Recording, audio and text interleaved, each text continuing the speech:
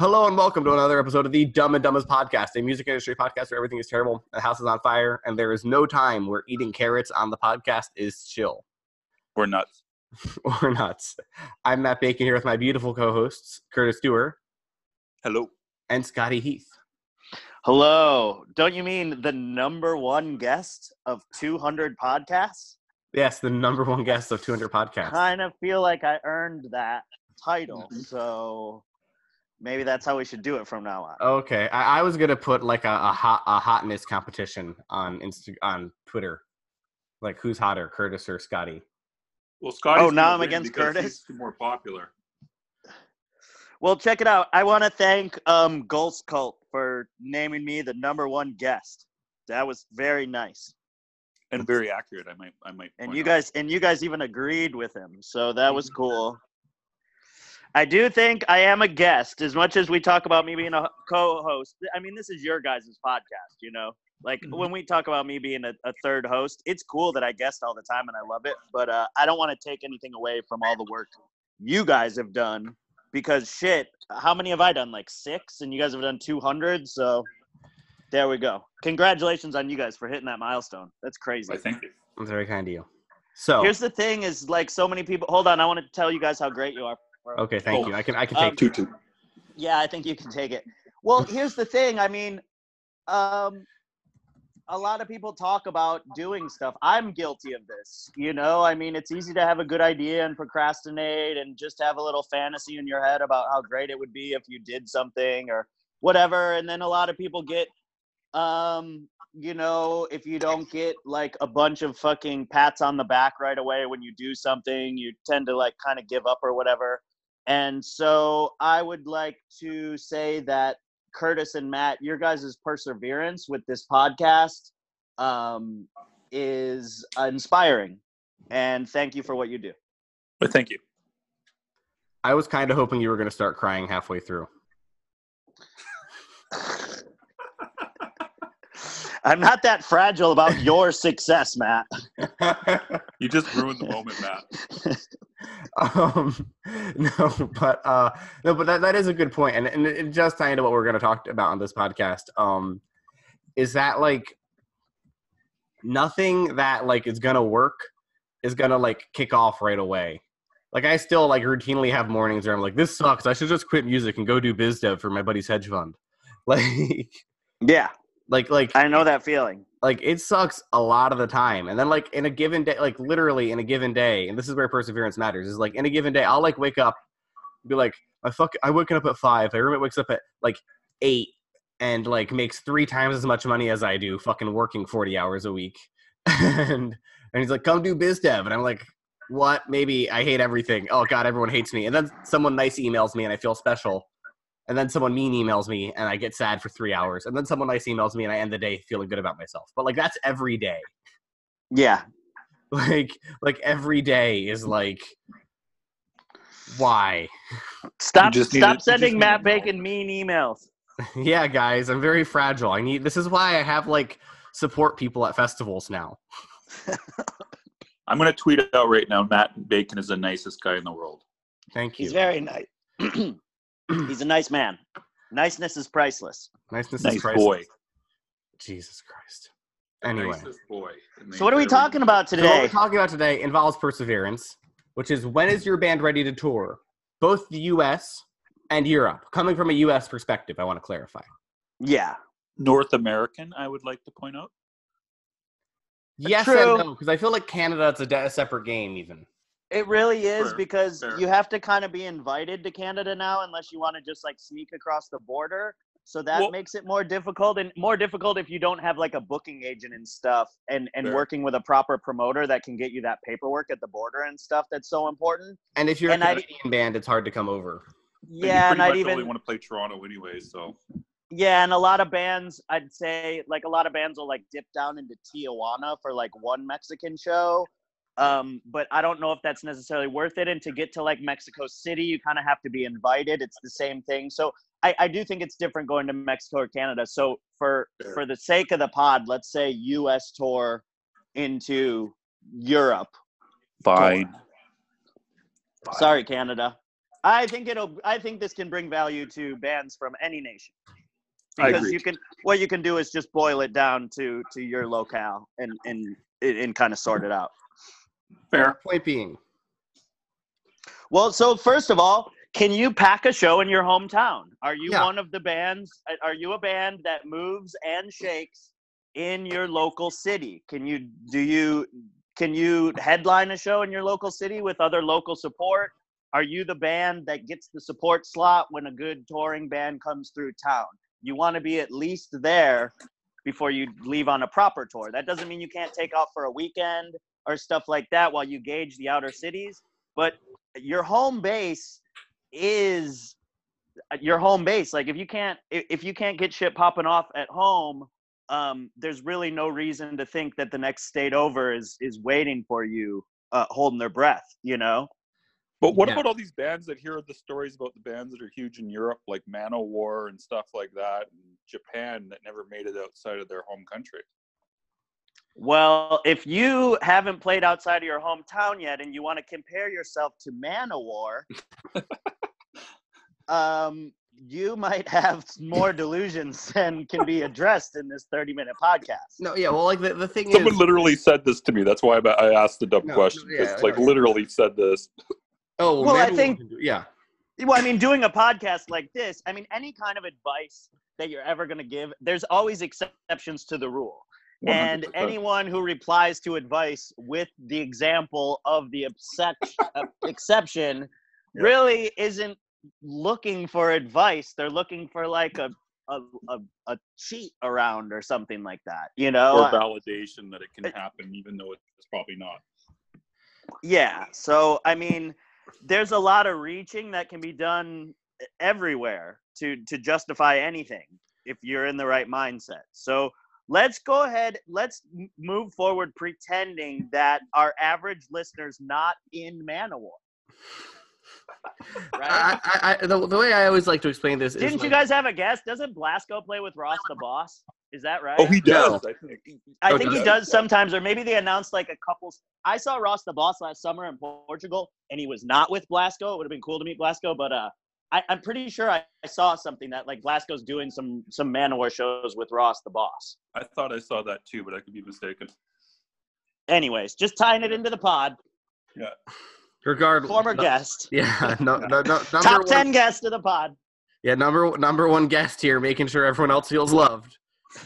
So just to clarify, your band is probably not going to be Manowar. Well, like, No, like well- the way I always explain it is like you're comparing yourself to LeBron James. Manowar is a No, but like you know what I'm saying. It's like if you were like a high school athlete and you were trying to be like, oh well, why isn't it working for me the way it worked for LeBron? Everyone would be like, you're a douchebag and an idiot. And it's kind of Manowar is the LeBron James of heavy metal. yeah. I'll go with that. Fuck it. But like you get what I'm trying to say, right? It's like I don't like now there are exceptions. Like absolutely, like Stoner Rock is significantly more popular in Europe. Like you know, like these things happen. But also, again, if a good band is a good band. Yeah. And if you're drawing 20 people at home, it's not going to Europe that's going to fix all your problems. For sure. Yeah, it's just going to cost you a lot of money. And touring's stressful, especially overseas. And I would say, and I do say, for an American band, your very first Europe tour is going to be your hardest tour. It's going to be the tour where you're really like asking yourself, is this what I want to do? And finding out who in the band has that grit inside them to do it. Yeah. Because it's rough, you know. And the thing about Europe is you can play a killer show and then have like 4 or 5 stinkers in a row across like 3 countries, and morale will get low. Mm-hmm. And like, yeah, because this is the thing that I always try to explain to people, and my buddies in Salem's then understood super well, is that like when you're a US band on tour in Europe, sure there's a larger overall percentage of like people who go to shows and stuff, but every day you're in a new market. Yep. You know what I mean? There's no like market you've previously established. There's no like, oh, well, this show in Philly sucked, but we played Baltimore a couple times and we know there'll be people there. Yeah. You know what I mean? Like, even if you've done a lot of networking already, again, So, barring very specific circumstances, it's all just, right. Well, let's get into let's reel it back and let's get into some specifics of when you are ready. Okay, Yeah. we've covered like when you're not ready. Okay, Okay. what makes you ready? First, do you know people that will book you a show? That's like that's really kind of what you need, because you need a show booked, and you're going to be better off at least online. And if you do the cold call for the show, certainly to the club or something like that, you know? And yeah. this goes back to being a participant. I mean, I started all my touring through people I had hosted here in the Bay Area. Now, for me, my location made it easier than others to do it because every band wants to play in the Bay Area. So there's no shortage of bands looking for a show here who then need a host, who then need some new friends. But it goes back to helping other people selflessly and then letting it just reward you later in the future. Because when it comes down to it, people want to help people that they're friends with or people that have helped them out in the past. So I'd say step one to preparing to leave town to go on tour is not just playing local shows and building up your local fan base so you can get kind of an idea if people are into your shit or not. But you need to be, at the same time you're like working on your act, you need to be making sure that you're meeting the people that can help you when you're out on the road.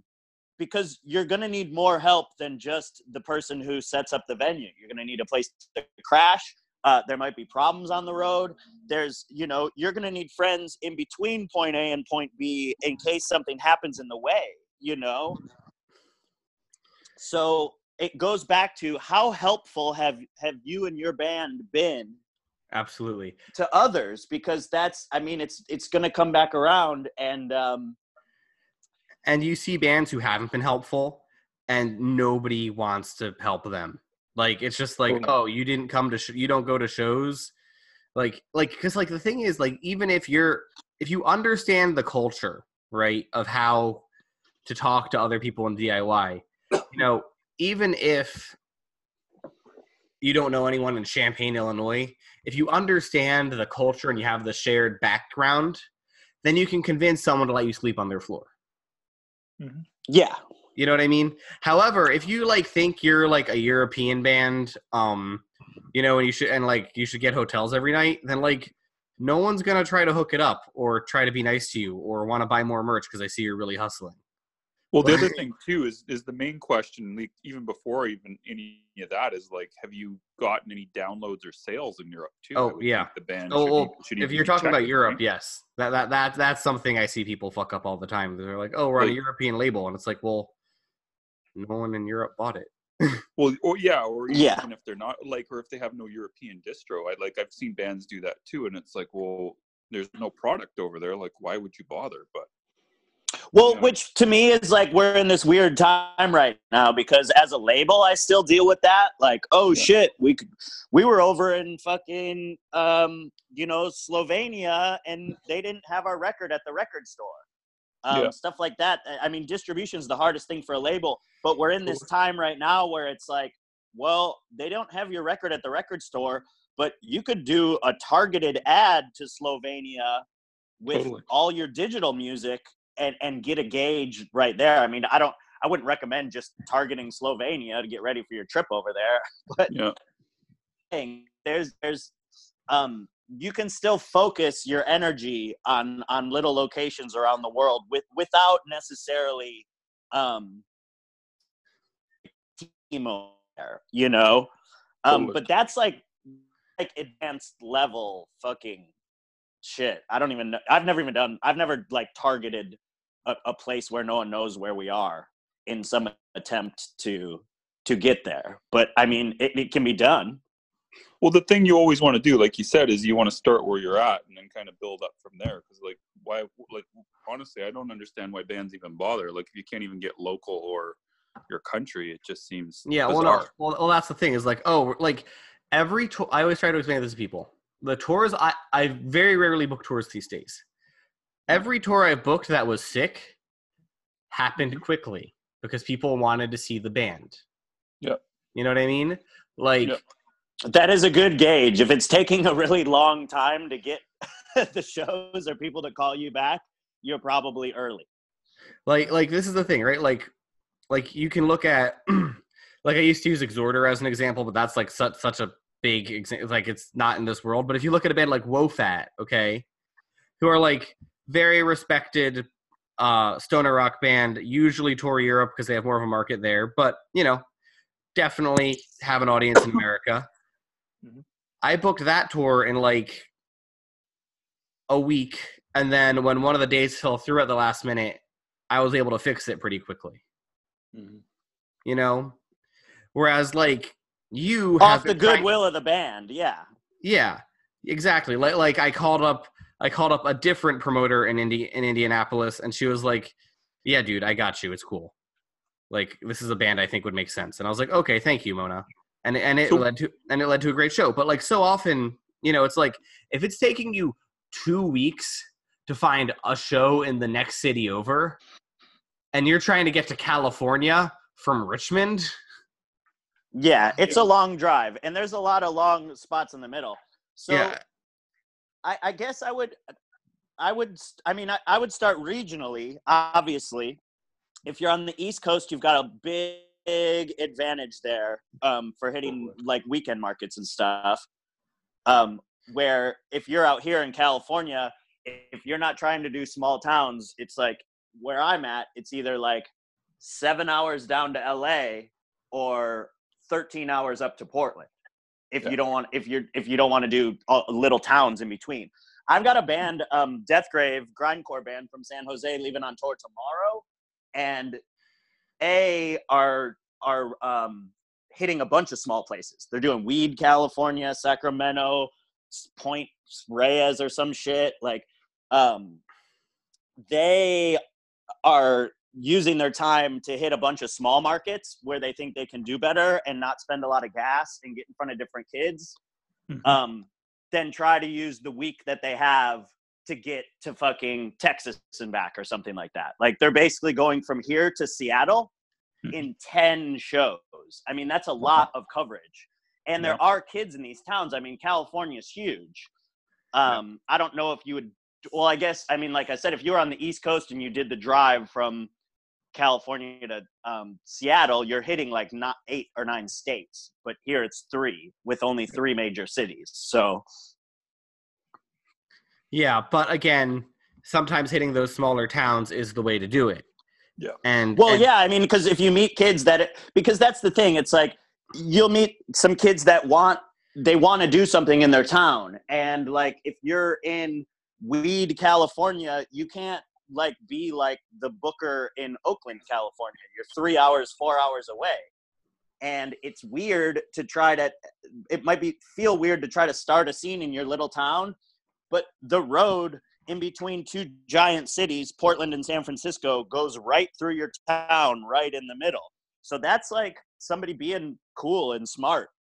Yeah, and there's like, why don't I just start hitting up these bands? There's a lot of places like that. Bellingham is a really good example. The town I started booking shows in when I first moved to America, Westchester, at that time, there was a little DIY coffee house venue that would have hardcore shows. We could consistently get 50 to 70 kids in there for a hardcore show. Because there was a college and there was, and like the right, like you could do that. And you like Westchester's a town that's an hour outside of Philly and has 30,000 people, but like you can grow a scene places, you know what I mean? And you see this on tour a lot where you'll like, especially if you have like a good hooked up agent, because he'll be like, oh wow, you sent us to this town, we thought it was gonna suck, but it actually was dope. Because sometimes that's how it is, because Bellingham is right there and is where you want to play after crossing from Vancouver or whatever. You know what I mean? One band from one town can start an entire scene by inviting people to come there. And you might have to pull a couple $100 out of your pocket the first couple times, but it'll grow from there because people will come and be excited. Yeah, like people and Curtis just DM'd me. Is there actually a Weed No, California? I just said I found there's actually a Weed California. I thought Scotty was joking. No, yeah. Oh yeah, no, that's Weed California, and I'll tell you what, they do really well. Sure. I just thought you were kidding. I thought you were kidding around. No, but like. No, it's right underneath Mount Shasta.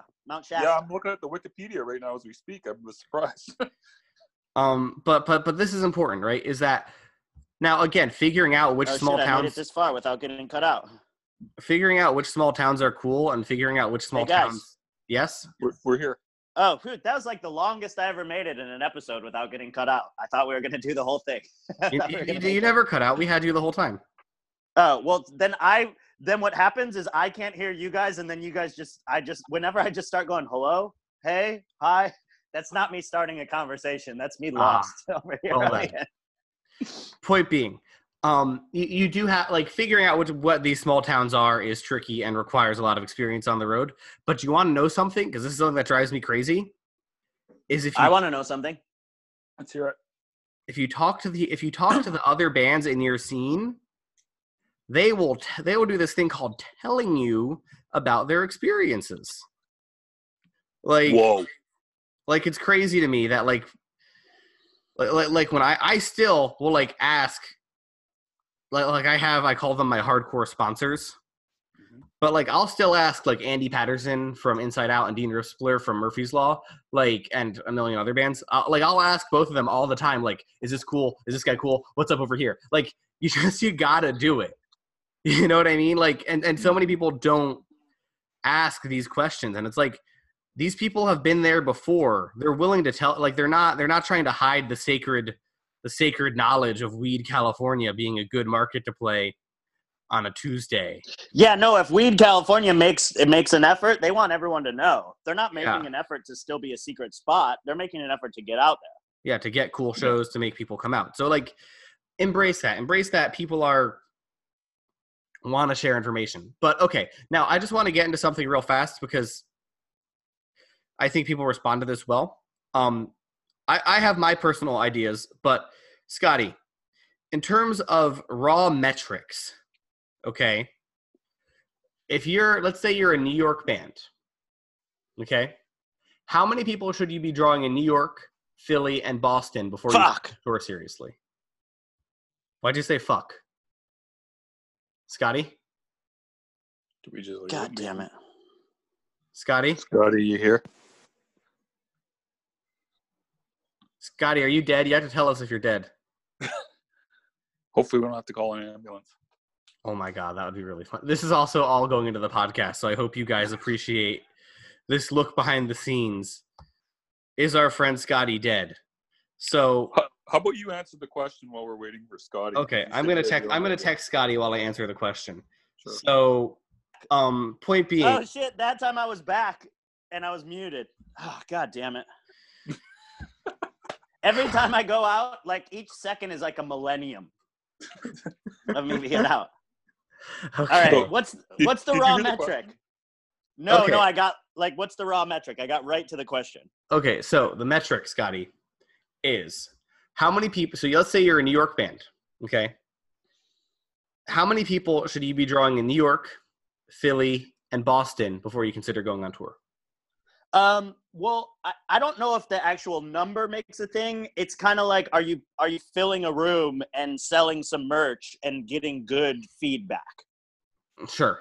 Like, I don't think you don't have to put a number on it because it's all subjective. And I mean, when you're going out on your first tours, I mean, there's 30-person shows that are huge successes. Sure. And 50-person shows that are kind of a bummer, you know? So you got to gauge, you got to gauge the room. Like, yeah, there has to be people in it, but what are the people saying? How are the people feeling? What, you know, are we creating something memorable for these people? And do they want us to come back? Are we just filling time for everyone, you know? Yeah. Yeah. And I think that's important too, is like looking at the types of shows you're getting on. And it's like, cause again, like the hip local promoter knows agents, right? And he knows other people, and he's going to help you if he thinks you're cool. Yeah, like if you don't find yourself like when you're playing like out of town, if you don't find yourself like playing like in the scene or for a scene, you're not doing it right. Like if you're going out of town and you're playing for like the Battle of the Bands promoters every night with other randos, that you haven't really found what you need to find to be out of town. Yeah, exactly. That's a good way to put it. Yeah. I've got a question for both of you guys. What do you guys feel about guys that just want to get out of their city and they do a buy-on, like for Europe or for across the country? Buy-ons work if you can afford it. I mean, but also I've seen bands. I've seen a band spend fucking 5 figures, halfway to 6 figures on a tour. Not just the buy-in, but the buy-in plus the sound guy plus the transportation plus all the thing. And I mean, it got them nowhere. But that's also like that's part of buy-ons is like you can't tell someone to not be delusional about their band because your ego is attached to your music, and some people can't be told you're not ready because their thing is like, I just need to get in front of people, which is a good attitude to have, you know, like a good band is like, we don't care who we play with, just put us in front of a room and we'll rock it. That attitude too early in your career might bite you back a little bit, you know? So it's the thing about buy-ons and even like pay to play shows and stuff like that. This goes back to something I say a lot. You have to know when you're being taken advantage of versus when you can take advantage of a situation. So how do you know that? Well, it really just depends on how you apply yourself to the situation. Because if I get a buy-on to the tour, if I do a buy-on to a tour, and I think that just being on the tour and playing in front of the people is going to get me there, I might be a little short-sighted and wasting some money. Yeah. But if I go the extra step to really because you create the illusion, like it doesn't say buy on band next to your name on the flyer. Like no one knows that besides you, the promoters. Sometimes other bands on the tour don't even know you bought on until like halfway through. And it's like, oh shit, they bought on. Oh, no wonder no one's ever fucking heard of them, you know? But to like bring it back to like even smaller than a buy-on, like a pay-to-play show, this I learned from Jamie Josta from Hatebreed, okay? I always said, don't play a play-to-play show. Fuck those things. It's bullshit. You know, that was like the punk in me being like, don't do that. You don't have to do that. Until I heard the fucking genius, Jamie Josta. If you're not picking up game from this guy, whether you like Hatebreed or not, I mean, he's got it. He used to do, Hatebreed started doing pay-to-play shows all around the Connecticut area. And instead of just like selling his 10 tickets and showing up to play first and stuff, this goes back to flyering, he would make his own posters. So it didn't just say Hatebreed in a little font or tacked on at the bottom.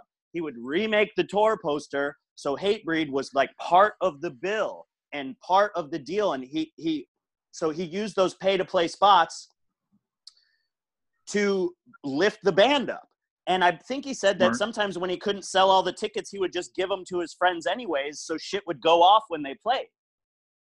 So that's taking advantage of a situation where it's actually a promoter taking advantage of you. And if both people win, like if you're taking advantage of me, but I'm taking advantage of the situation, it's kind of a win-win, you know? And those might not be the people you want to deal with for your entire career. But if you can use that as a step, so it was actually that story that changed my mind on pay to play stuff. So that's how you leverage it. That's how you make the gains for yourself. Absolutely.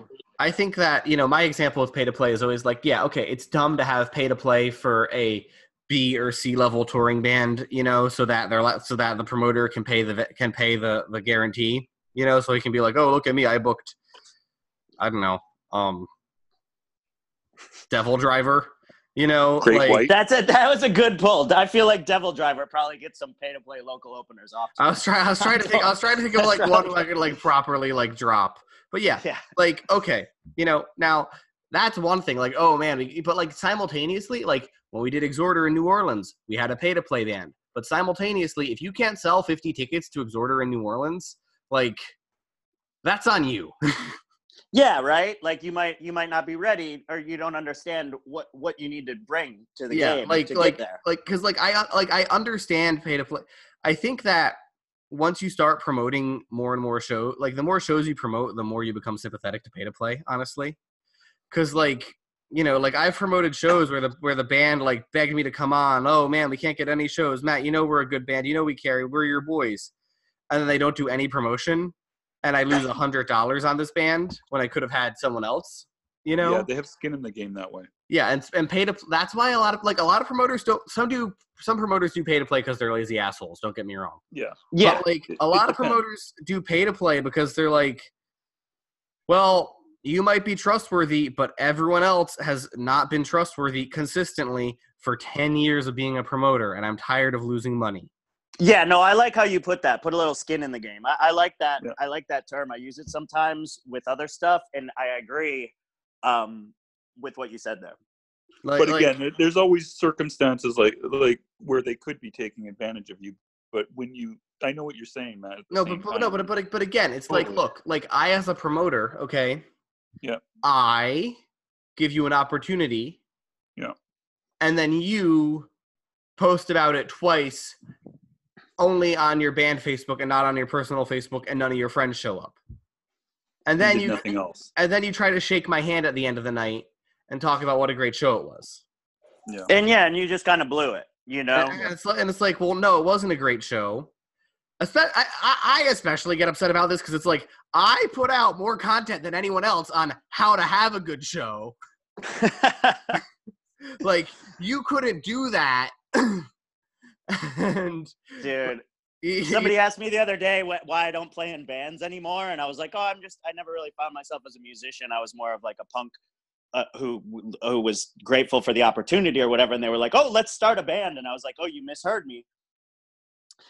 That's exactly what I don't want to do. And then they were like, why? And I was like, well, A, I'm not interested. But B, with all the advice I'm giving to bands, like, it would be exhausting if I had to follow all my own rules. Oh, I feel that way too. I feel that way. I absolutely feel that way. I realize that if I was to start a band, there'd be a lot of pressure, and like Matt would do everything he tells people not to do. Exactly. And then also, and like, what if we sucked? And then like, because like I'm really afraid of like people like saying it's sick because they like bacon spits. And then like on top of all that, like I don't want to be in a band where I fund everything. Like straight up. Like I like going to Europe every 6 weeks. I don't want to pay for your share of the practice space, Johnny. You know what I mean? Like maybe one day I'll be in that position where it's like I have a band idea I truly believe in. But like right now, fuck. I think that's Scotty's way of telling us he got kicked out again. Nah, I'm back. Did you hear me say fuck? Yeah, like I said, if I'm just cussing and you don't know why, it's because I've got muted or yeah. So point being, all right. Well, what about so here's something new. We're running low on time, but just go. Okay, then real quick, I want to put this idea out there. We're talking about a lot of traditional methods, like tried and true traditional methods, like stay home, earn your fan base and get out or whatever. But we're also living in a different world. Mm-hmm. Okay? We're living in a world where a lot of the old timers are mad at new bands for not paying their dues or whatever. But guess what? That band used their fucking phones to generate more attention in 1 year than paying their dues would have done in 5. Sure. There's cheats here because we're in a new world. Yeah, there's cheats here, but if you're not using them, it doesn't fucking matter. Like there's so many bands who are like, oh, well, with social media, you never know who's paying attention. And it's like, well, first of all, you do. It tells you. Yeah, you know who's paying attention. I'm saying you can cheat. You can cheat. You can cheat, but most people don't. And that's why we talk about the conservative. We talk about this older mindset, right? But I want to inspire someone to do it a new way and then call us and be like, check it out, dude. No, and bands do do it. Bands do do it. Because, like, Scotty, you're probably, like, you and me are probably, like, the only people that are, like, older people that are actually using social media and metal and punk. You know what I mean? So most of the rest of them they don't get that. That's the problem.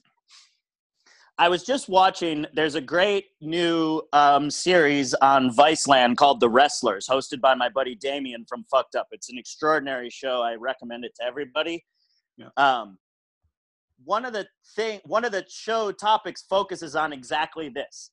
And it applies to bands too. The old school wrestlers being like, hey, these new guys are 20 years old and they're headlining tickets and they haven't paid their dues. And it's like, well, what did they do? They've been doing backflips off the roof of their house onto tables on Instagram every day for 2 years, and they've amassed 500,000 fucking followers. So there's a way to skip paying your dues, but it doesn't involve skipping having grit and having that determination and being focused. Like this is what I try to explain to people. Is like, yes, I personally at 23 was able to leapfrog a lot of like the being on tour for 10 years that people older than me have had to do. Simultaneously, I put out 5 fucking things a day, so shut up. Also, you had the advice of a much older person. Yes, Andy No, Patterson. wink, wink. Andy Patterson and Nate Carson all day. Oh, thanks. Yeah. Curtis, you fucking live off my advice. Anyway. It's more like the other way around, as everybody knows. Any final points here from the peanut gallery as we have a minute left before I'm deleting my tweet saying you're the nicest boy in the world now.